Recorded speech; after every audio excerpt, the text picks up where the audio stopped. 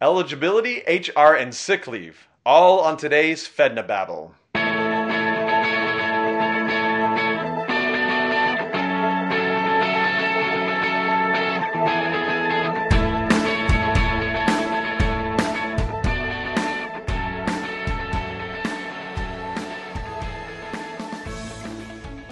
Welcome to Federal Babble, where we make federal retirement benefits understandable for humans in under 20 minutes. I'm Cassie Knight. And I am Kevin Jones, and we're going to take your questions that you submit online at fednababble.com or from workshops that we do, and we're going to take those and answer them.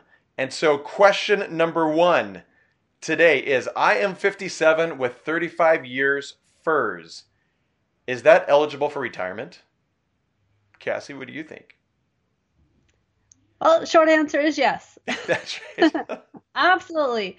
So the rules for eligibility for FERS are minimum retirement age, which is between 55 and 57, depending on your year of birth. So if they're 57, that's the top end. You're good to go. You've met the age requirement, and then your years of service, obviously. So they have to be 57 with 30 years of service, or MRA with 30 years of service, 60 with 20, 62 with 5. And so clearly this person, not sure boy or girl, but they have met their full eligibility for an immediate retirement. Whether or not that is a good idea or not, I cannot tell you, but they've definitely met the requirement for being fully eligible and to receive an immediate pension. Now, in the webinar that I gave, I remember this question coming in, and we answered those live, and I thought, my first reaction was, I just covered this.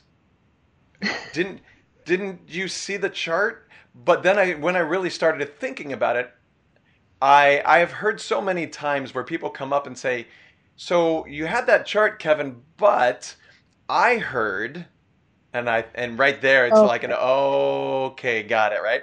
I heard that if you take your age and you take your years that you've worked and put them together, that determines when you are eligible to retire. And that is an old rule that is so far gone that's not even in existence. But it's still, and that's the thing that gets me, is that it's still passed on. It's still passed on from one person to another because they think that that's the way it works. Mm-hmm. And I think the critical piece about this is that federal employees need to understand their benefits up to date, not as they were 30 years ago, not even as they were last year, because the rules have changed. Honestly, the rules have changed from last month when it comes to Social Security, right? What you get Social Security taken out of and now you don't. And I mean, it's incredible. So federal employees need to stay up to date. And I think that that's where these simple questions, those come in as a previous understanding of something different that they were told at the water cooler that doesn't exist anymore. Absolutely. We love to just demystify those, I don't know what you would call them, but just the water cooler talk, right? Like, let's get clear on what the rules are today. Not yesterday, not 6 months ago, not last year, not 30 years ago. What are the rules today? And let those rules apply to, that employee for what their situation is, whether they're FERS, CSRS, CSRS offset, FERS transfer, special provision type employee. I mean, postal employee. There's so many different types of employees, and the rules are constantly changing. I mean, military reserve technicians currently aren't able to have TRICARE in retirement, and they're working on a bill to try and make that happen. And so they're constantly, there's bills on the House floor or wherever, and how that process works on, they're trying to update these every single day, constantly. And so, if you have a question though, please submit it and help us give you clarification on what it is, on how that works. And because we really want to make sure that people understand what the rules are today and what they can and cannot do. Yeah, absolutely. Good. Thank you. Okay, that's question number 1. Question number 2. My HR guy at my facility stated not to take Medicare Part B, that BCBS, Blue Cross Blue Shield, is enough. What is your opinion? What's our Oh. favorite phrase, Kevin? Well, okay, before we even get there, before we even answer this question, there's a fundamental flaw in the question in and of Hmm. itself.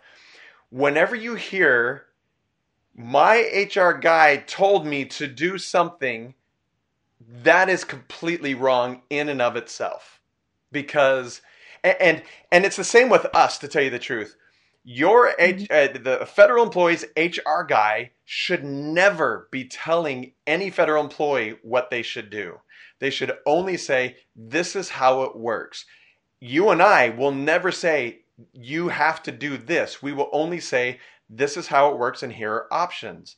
But anytime HR or OPM says, okay, you don't need to take Medicare Part B because your FEHB is enough, they have overstepped their bounds and have Hmm. gone into some place that is, I mean, honestly, it's forbidden. So that's Yeah, the I mean, fundamental flaw.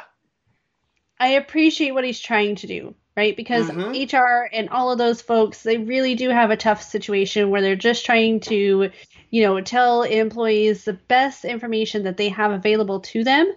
However, not always is it the best information for that employee because they don't take into consideration other aspects when it Right. comes to these decisions, Right. right? There are a lot of different factors that come into play.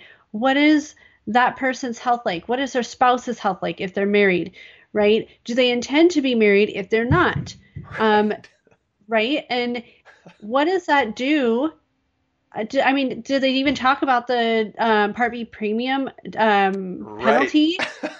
I mean, is that going to be a concern for that employee? Mm-hmm. Right? Like, what are the financial implications, and do they really understand how that works if they don't take Part B? Right.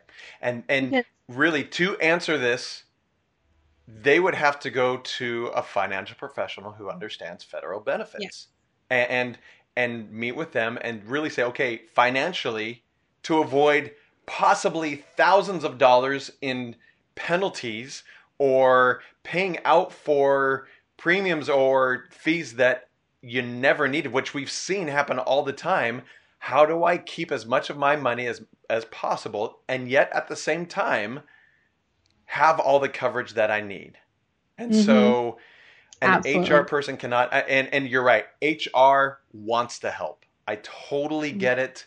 And I really can't blame them because sometimes they're not guided as much as they should be, not only in the rules, but in what they can say and what they can't say. So I can't fault them for that. But Right. So I'm going to say yes, it depends. it depends. That's Yep. a simple answer here, because you really have to like take a look at, you know, what does that cost look like? What is the current BCBS plan that you're on? I mean, Hmm. what are your out-of-pocket expenses if something catastrophic happens, and what does Medicare cover, right? And how do they work together? And that really, if you guys want that information or you want to have one of our financial planners be able to answer that for you, then please let us know because we can help you get the information that you're looking for. They're going to be able to really distill down what are your benefits, what type of plan are you on, what are your other factors going on here, and really kind of guide you on whether or not this is Yeah. a good decision. Yeah. What are all the options out there that you Mhm. don't even know or and you've never heard of before? So many different things can be done. Okay, good. Whew. All right, now that I'm calmed down from that one. Question number 3. Can I use all my sick leave before retiring? What do you think? Hmm. Well, I don't know. Yep, neither do I. Huh? Interesting. Because, okay, let's be honest. This depends on the agency. It does. Yes. Okay. Some agencies allow employees to do this. Others are very strict on how sick leave can and cannot be used, and they may require, some sort of medical statement or medical reason or medical note that says why you need to be out that long. Right. Okay. And it also depends on how much leave you have, Mm-hmm. right? I mean, if you can take, every Thursday and Friday off for the next 6 months, then that might be one way to use it up. If it's not going to be enough to actually, um, you know, make a difference in your pension amount. Right. Okay. But somebody who's got, 2,000 hours of sick leave, they may want to hold on to it because they're going to add, that much more time onto their pension. And so it really depends on, how much sick leave they have and what their agency says on how to use it. Yeah. And it really is, I don't want to say that simple, but it almost is that simple.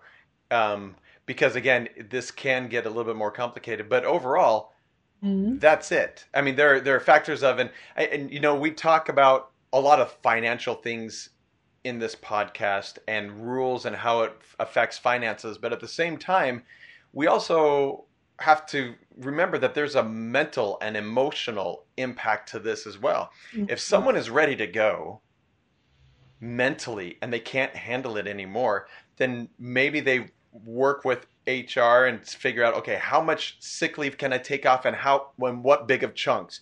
Can I do it in a month chunk? Can I do it in 3-day chunks or whatever that is?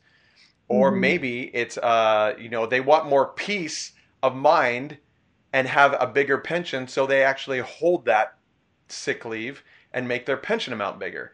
So Right. it's a mental game as well as a financial game at the same time. Absolutely. And, in the reports that we prepare for federal employees, we're listing out how much of a difference your sick leave makes to your pension, Right. how much of a difference it makes, or how much time rather it can add to that pension amount. And so you can see, okay, I have 2 weeks and, it's not going to make that much of a difference in my pension. I should just use those 2 weeks of sick leave. Right. And so really distilling down, though, how that's going to affect your pension and if it's going to be something that, is worth it or not, is one of the things that our trusted advisors can answer for you. So go to fednobabble.com and you can get that report, or at least let us know that you're interested in our report, and then we can have one of our financial planners reach out to you and let you know, get the information that they need to build out the report. And it's very comprehensive. It includes your pension amount, sick leave, annual leave payout, all of those different things. And it's no cost, no obligation, no right. sales pitch at the end. So they're not going to tell you that you have to work with them or anything like that. But they simply want to be able to arm federal employees with that knowledge to be able to make the correct financial plans so that way they can gain financial success. Yep. That's what their goal is, and that's what our goal is too. So also you can also submit a question at fednobabble.com, and if we use your question, we'll send you something for free. Yep. In fact, I've got it. Hold on. Just for the fun of it. Oh boy. Bum, bum, bum. Look at that bad boy. Look at that. Look at that. Fed the Babble t-shirt. Love it. Also, if you would, subscribe. What else? I mean, there's subscribe, there's follow, there's whatever platform you're on. Just make sure you get notifications so that when these come up, you look at them, you learn every time. We want federal employees to learn about their benefits and be armed with the information that they need to have a great retirement. So make sure you're learning, make sure you're sharing this with your coworkers, and make sure that they understand, because they're retiring too and they have misconceptions of how this all works. So until next time, have a fabulous day.